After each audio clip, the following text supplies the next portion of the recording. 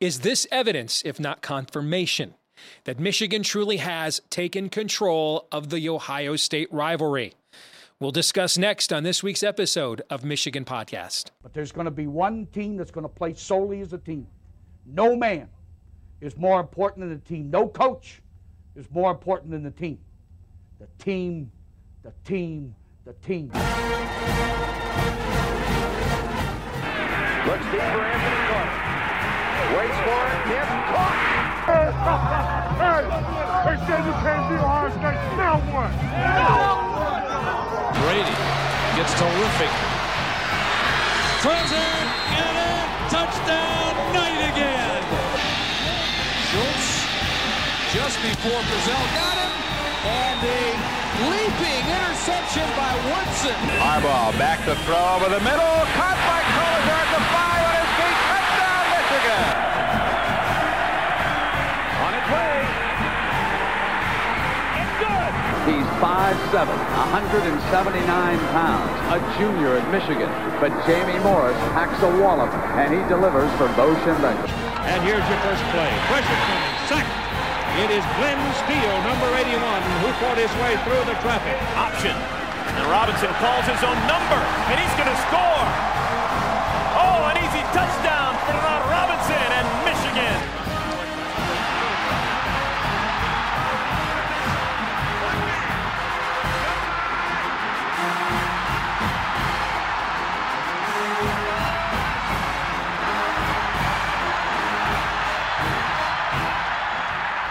Win it.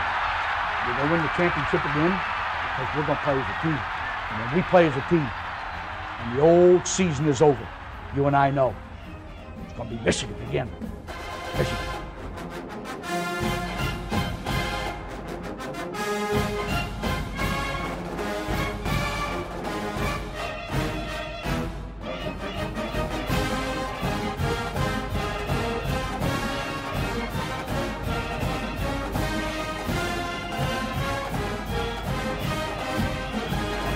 Go Blue, I'm Steve Deace. Welcome to this week's episode of Michigan Podcast, and let us begin with what I just teased. Now, I am not a huge recruiting guy, and what I mean by that is, number one, I think it's kind of to catch a predator creepy to be following 16, 17-year-old boys around constantly, wondering about a decision they're going to make. Number two, the mob is fickle, teenagers even more so. All right. So, for example, Michigan's top recruit in the class of 2025, Chris Ewald, has taken visits to other schools while he's recruiting for Michigan. I don't, disparage a 15 or 16-year-old kid that isn't ready yet to quite commit to a life-changing decision 2 years before he has to make it or 1 year before he has to make it. And so I tend to get more involved as we get closer to time, closer to signing day, when guys actually sign, how good is the class, when things are a little bit more determined than this early in the game. Nevertheless, there was a commitment for the University of Michigan's football program this week that certainly sent shockwaves across the rivalry, if not the entirety of college football. Jordan Marshall is considered right now, according to 24/7 Sports, the number one skill position. And see, that's a key right there. I'll get to that in a moment. The number one skill position talent in the state of Ohio for the class of 2024, one of the highest rated running backs in the country, grew up an Ohio State fan. And yet this week, gave his verbal commitment to the University of Michigan. One Ohio State message board has 12 pages of posts about this commitment and how traumatized they are by this news and what it may say. In fact, Jordan Marshall may not be alone. He's considered the number 5 overall prospect in the state of Ohio. There's at least one other player in the top 5 that everyone agrees Michigan leads for, and maybe 2. And so the question then has to get to the results of the last 2 years. And is this evidence, if not confirmation, that the rivalry really has turned, that Michigan is absolutely in control? Let's say this. You're still dealing with The Ohio State University. And every program in college football, everyone, Michigan had its downturn. Alabama had a downturn pre-Saban. Everybody's had a downturn. Notre Dame's had a couple of downturns in the last 3 or 4 decades. In modern times, really even going back to when Woody Hayes arrived on campus in the early 1950s. Since then, every major program in college football has had a downturn, but one. One program has not. And it's The Ohio State University. They're the only one. They maybe have had a season or two where they disappointed. I think of the team in 1987 that was preseason number 5, finished 6-4-1. Earl Bruce gets fired. You think of the 6-6 team, the year that they had the interim coach when Jim Tressel got fired. Every now and then they may disappoint in a given season. But there has not been a singular downturn in the program since then. Even John Cooper, when he was going 2-10-1 against Michigan, was often having 10-win, top 5, top 10 teams. So the Buckeyes aren't going anywhere. Too many advantages. Maybe the best job in America when you consider the conference they're in. They don't have the academic rigors, or at least pretend to, that Michigan does. And they're also in the largest, one of the largest television markets in the country that doesn't have a pro sports team in the 3 major pro sports, NBA, NFL, Major League Baseball. So there's also a ton of corporate money there that can go into their program that doesn't get distracted by going elsewhere in the sporting arena. So they're not going anywhere. And even if Ryan Day loses to Michigan again and goes 9-3, which I think he'd get fired if he did that. If they go 11-1 and lose to Michigan again, he's not going to get fired. But even if Ryan Day were to cratering at Ohio State is a relative term. We're talking like they might go 8-4 or something. All right, there's too many advantages at that program. What is more than likely here is what Jerry DiNardo talked about last year when the Big Ten made its bus tour around the conference, that when he looked at the talent, both on this year's rosters and the emerging talent coming in future years for both Michigan and Ohio State, he thought they were clearly the class of the league. They were clearly closer than they have been than at any point since the Big Ten went on the air in 2007. And he even went so far as to say he thought we were on the brink of maybe another 10-year war, given the stakes that they were going to be playing for each and every season. Now, of course, that's hallowed ground in this rivalry, and so you dare not go there unless you really mean it. But I do think we are heading into an era now where they are going to be co-combatants, and that has not happened often in this rivalry. If you look at the history, it's really been a history of streaks. The one period of time where they did punch, Ali Frazier in the middle of a ring, just standing there laying haymakers, the one time that did happen was the 10-year war. And that's what DiNardo compared it to. Pretty much the history of this rivalry has been pendulum swings from one side to the other. Now, of course, I hope as a Michigan fan, and that's what the majority of you watching this right now, although I'm guessing we will have a sizable rubbernecking Buckeye contingent for this episode in particular. But since this is Michigan podcast, not rivalry podcast, and we'll get an Ohio State perspective in the interest of fairness from Mark Rogers in a few minutes.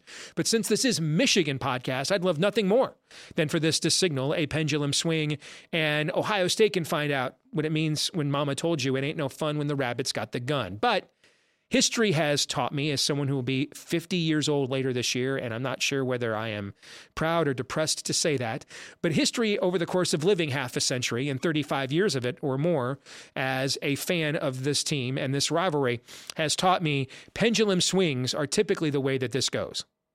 Now, what we had the previous 20 years before Michigan getting off the schneid in 21 is one of the most extreme pendulum swings in the history of the rivalry, but I certainly would not be shocked, nor would I be disappointed if Michigan wins again this year, maybe the next few years in a row.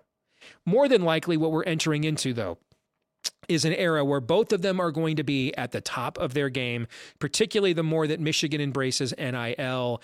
And then you're talking about the kind of rivalry that those of you who are a little bit older than me grew up watching with Woody and Bo. I think we could see that again, depending on how much longer Jimmy sticks around Ann Arbor and how much longer Ryan Day lasts in Columbus. Let's discuss with a Columbus perspective from our good friend Mark Rogers. We'll do that next.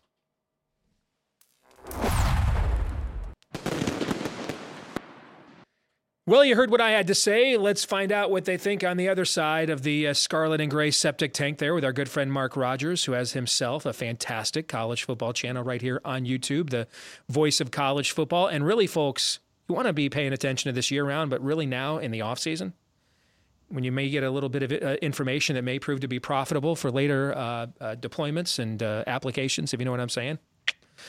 because Mark covers the sport year-round. So, I mean, he's got stringers and correspondents covering every major program on his YouTube channel year-round. So, I mean, you get a lot of the information out there before it filters into the rest of the market, which can lead to some pretty profitable investments. So, Mark, it's good to see you again, my friend. How are you?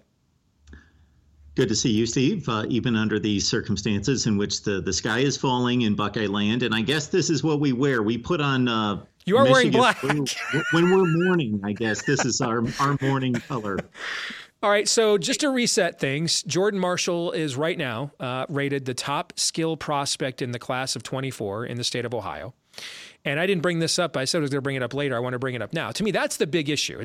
It's one thing if, a lineman or two, maybe seeps through there and looks at what Michigan has done on the offensive line the last couple of years. But it's been a minute since Michigan has beaten Ohio State for a skill kid out of the state of Ohio. And the last time I can think about it happening at all was Blake Corum. I think that's the last time Michigan beat Ohio State for a skill kid like anywhere in the country, let alone in Ohio State's backyard. And I mean, one major Ohio State website I mentioned has a 12-page thread of posts about this commitment and what it means for the rivalry. And I based on what I've seen from Michigan recruiting, I don't think he's going to be alone. Now, there was another, lesser touted Ohio kid, an lineman who committed yesterday, but at least one other kid in the top 5 in Ohio is heavily leaning Michigan, and maybe 2 other kids, including the number 1 kid. So those are things to hear about maybe in the not too distant future. But that begs the question, has Michigan taken total control of this rivalry? Now, I noted, going back to the day Woody Hayes got hired, this is the only major program in college football, so we're going back to the early mid-50s now, that has suffered no downturns. A down season every now and then, but no downturns. So I don't think Ohio State's going anywhere. More than likely, we may be heading into something we don't see often in this rivalry. We haven't really seen it since the 10-year war, where both teams kind of slug back and forth on a year-to-year basis. This has normally been a rivalry where both teams are both very good, but it swings one pendulum and one to the other. And so maybe we're heading more toward a 10-year war kind of a period than a Michigan dominance period. But what are you sensing right there now within Buckeye country, Mark? Well, this is completely different what we've seen on the field the last couple of years from what we saw in the 1990s. That was annoying. That was irritating. That how does this 4-loss Michigan team beat an Ohio State team that should be playing for a national championship over and over and over? So we obviously got out-coached, or it means more to them or something like that. But when Michigan is entering the game as just as good as Ohio State, and I actually think Michigan had a more stable, consistent season through 11 games in Ohio State, and then they win the game by 2 and 3 scores for 2 consecutive years. So on the field, that continues to be concerning, even though Ohio State still is fielding a top 5 team. When we get to the recruiting, I think this is pretty fascinating stuff here, because there's a few things we have to determine if we're going to say, is this meaningful? Well, it's meaningful if we look to see if it's a change over what's happened in the past. I looked at the Michigan recruiting over the past, the recruiting classes that equaled the playoff teams in the Big Ten championship team. So this is 2018 through 23, where Michigan was typically not signing players out of the state of Ohio, 11 in 6 classes. And those players were ranking between 10 and 20 in the state of Ohio. They were not getting anybody. The best player in the state of Ohio in those 6 recruiting classes that went to Michigan was the 10th rated player in the state of Ohio. So they weren't getting the top guys regardless of position. And now they grabbed the number 3 player, which I'm going to put a condition on his signing to a certain extent. If he's looking at a prime place to run the football, and Donovan Edwards and Blake Corum most likely moving on to the NFL, then, that may have factored into the decision as well. So I don't want to get too crazy on what either end of the spectrum here, but I do think that this is pretty concerning in looking at the number of players that Michigan has typically signed under Harbaugh from the state of Ohio and the caliber of those players. Basically, Ohio State's been able to excuse in the past players signing at Michigan by saying, we don't want those players. And if you look at the Ohio high school recruiting rankings by player year to year, you see that after about the 7th or 8th best player in the state of Ohio, Ohio State doesn't deal too much past that. They'll grab a guy here and there, and they'll typically become program players. But they really go after that top 7 or 8 players. And in fact, in the 2023 class, Ohio State got 7 of the top 8 players in the class. But now we see number 3 goes to Michigan. Number 4 is leaning heavily to Michigan, Brian Robinson, the edge rusher out of Youngstown, and the lineman that you just mentioned. And then on top of that, Steve, the other thing that we can be concerned about is not necessarily Michigan just grabbing, at this point, it's a very small sample size, the best players, but when your rival is producing the best offensive lines in college football for 2 consecutive years, and they come in and grab 3 players that are ranked 11, 14, and 15. 2 of the 3 are offensive linemen, the other a defensive lineman. And I would argue that Michigan has coached up their defensive line much better than Ohio State in recent years. That should be concerning because Ohio State should be able to grab those guys.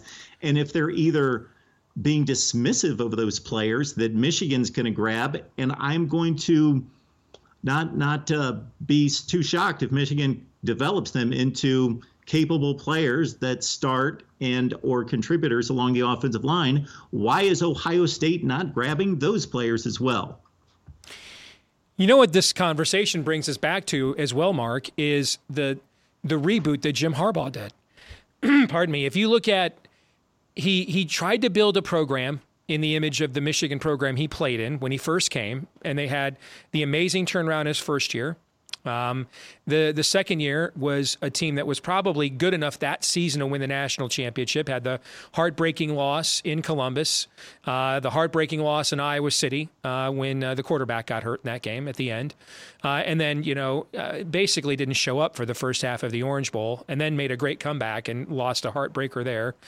And then you had the rebuild year of 2017 where a lot of those guys left, and that was one of the youngest teams in the country and really struggled. They brought Shea Patterson in in 2018. They thought that was the team that was going to get them over the top. They go to Columbus, they get 60-burgered. And frankly, Ohio State could have scored more points in that game if it wanted to. And it was like after that game, Jim said, I guess I'm going to have to become more like Ohio State, right? And got Josh Gaddis in, turned the offense over, tries to become more. They kind of lost their identity. And after he should have been fired in 2020, and if it was anybody other than the most decorated quarterback in the history of the program coaching the team, he would have been fired, I promise you. Only thing saving him was being third in line for the Heisman Trophy in 1986. That's why he survived in 2020 and got a grace year. And then when he took that year, he said, you know what, man, he kind of went Rocky Balboa in Rocky III, went back to the streets, man, went back to the hood, training with Apollo Creed, getting the eye of the tiger back, went back to power football, his style of game. Now we're recruiting Ohio kids, starting with Ohio kids that Ohio State didn't want. I mean, Bo built the Michigan program early on recruiting Ohio kids that Woody Hayes didn't want. And then later on got the Ohio kids, once he started beating them with those guys, started getting the Ohio kids like Desmond Howard that Ohio State did want. Okay? And so you can see Jim has just kind of reinvented himself by going back to basics here, and this pattern is somewhat repeating itself a little bit. Now I want you to take the Buckeye hat off and look at this more as Mr. College Football and answer the point that I'm making that way. What are your thoughts on that? Well, yeah, in the middle of your spiel there, I was thinking, Jim Harbaugh is repeating what was surrounding him in the mid-'80s from a certain perspective. And then, yes, Ohio State gave up some of its best players during the Earl Bruce and John Cooper eras. We could list them off. But I also think that it's worth noting that to the non-recruiting person, and I'm not a recruiting guy, but I talk it every day and I bring in people that know it. So by osmosis, I pretty much know what I'm talking about, again, through the extension of other people. But Michigan built 2 playoff teams, 2 Big Ten championship teams that were able to beat Ohio State, not on a last-second field goal, but dominate the fourth quarter 2 consecutive years with recruiting classes that were 10 to 13 in the country, 22nd one of those years that built this current team. And the climb from 10 to 3 or 4 doesn't seem like a big deal on the surface. But again, if you know recruiting, you know that it's the same distance from 10 to like 30 in the country. So this is a significant push that if Michigan's already able to coach and develop and culture up these players in the Michigan mold and produce champions, then if they're recruiting at the same level as Ohio State, let alone better, then that's not boding well for Ohio State. Before we let you go, let me ask you a specific Ohio State question. I was thinking about this because, I'm a big NFL draft guy as well, because it's like the halfway point of the offseason for me. And it's the confluence of my two favorite sports, NFL and college and NFL football. And the other thing I love about the NFL draft is it clarifies things. We always have our fan tropes, our media tropes during the college football season. NFL draft doesn't care about any of that. Just hardcore evaluation analysis. And so we find out we tend to find out in NFL draft season what was fan spin or coaching spin and what was real, right? Because they just look at all this with a pretty jaundiced eye. And I'm wondering, I have been, as an NFL draft guy, really impressed with C.J. Stroud during this entire process. I was not that impressed with him as a player at Ohio State. I thought that he was very good, but I think a lot of guys would have been very good playing the way he played with the players that he played with. I didn't think he actually was the reason that they won a game or should have won a game until the Georgia game. He took that team and put it on his absolute back and did it against the best team in the country and played maybe the best game I've ever seen an Ohio State quarterback ever play, given the stakes and the opponent. Certainly it's in a select group. And he's carried that forward. You look at, he was clearly the alpha dog of the combine. He goes out there and says, I'm doing everything. And Bryce Young kind of shrunk a little bit, in stature by not competing. Goes out, organizes his own pro day. What was that? Yesterday, I think they did that. Organized his own pro day, scripted his own pro day. No private quarterback coach, just took control. I'm the face of a franchise. I'm running my own pro day. Was very impressive there. I'm wondering, in hindsight, as a Buckeye, are y'all wondering, where was this guy the last 2 years? All right. All of a sudden, it seems like now that and hey, give him. I understand he started young, right? Just a redshirt sophomore, and so if he came back this year, he probably would have asserted himself a little bit more into those kinds of roles. Okay, but it is curious timing. Now, with money, when the money is on the line, suddenly now there's an extra gear. Suddenly he's not just a technocratic robot quarterback delivering these feathery passes to these wide open receivers. Now he's got some swag. Now he takes the bull by the horns. Now I want to be the face of the franchise. Have you all thought, as Ohio State fans, hey, buddy, could have used that the last couple of years maybe in a couple of those spots, like at the end of November, for example? Well, that's been the knock against C.J. Stroud, and it's manifested itself on the field by him just simply playing like a glass doll that can't get hurt. And then against Michigan, he played a little bit more aggressively, and certainly in the Georgia game, he showed his running ability, not the ability itself, but the willingness to run that we have never seen. Now, there is speculation that Ryan Day has coached him in that manner to think, you know what, we're Ohio State. We're going to outclass 11 opponents. We will need you when we need you. We're not going to play Urban Meyer quarterback ball where we're going to make you dive into the line 14 times a game. So there is something there. Now, it's funny you hit on the point that you were leading us all to, and that's we all get a little bit more invested when it's our career on the line. And when there's an investment, yes. Yes, he's taking control of his career. Yep, absolutely.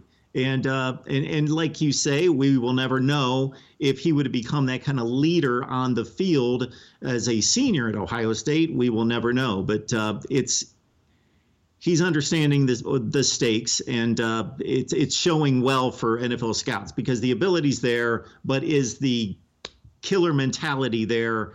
At least there is a pulse there that we're finding. All right, final question. Scale of 1 to 10. 1, Alfred E. Newman, what me worry. 10, fire everybody faster than you can say Earl Bruce or John Cooper. How concerned are you right now about Ohio State and where the rivalry is? understand, Steve, when you said earlier that I need to step out of my Buckeye colors and go to Mr. College Football, actually, I'm an old guy at this point. I'm Mr. College Football all the time. I got to kind of step back into being an Ohio State avid fan. Not that I don't want the Buckeyes to win every game, and I'm a big fan, but man, I used to just, yes, all the cliches about how much of a fan you can be, blood, sweat, and tears as a 25-year-old. So, as a Buckeye fan,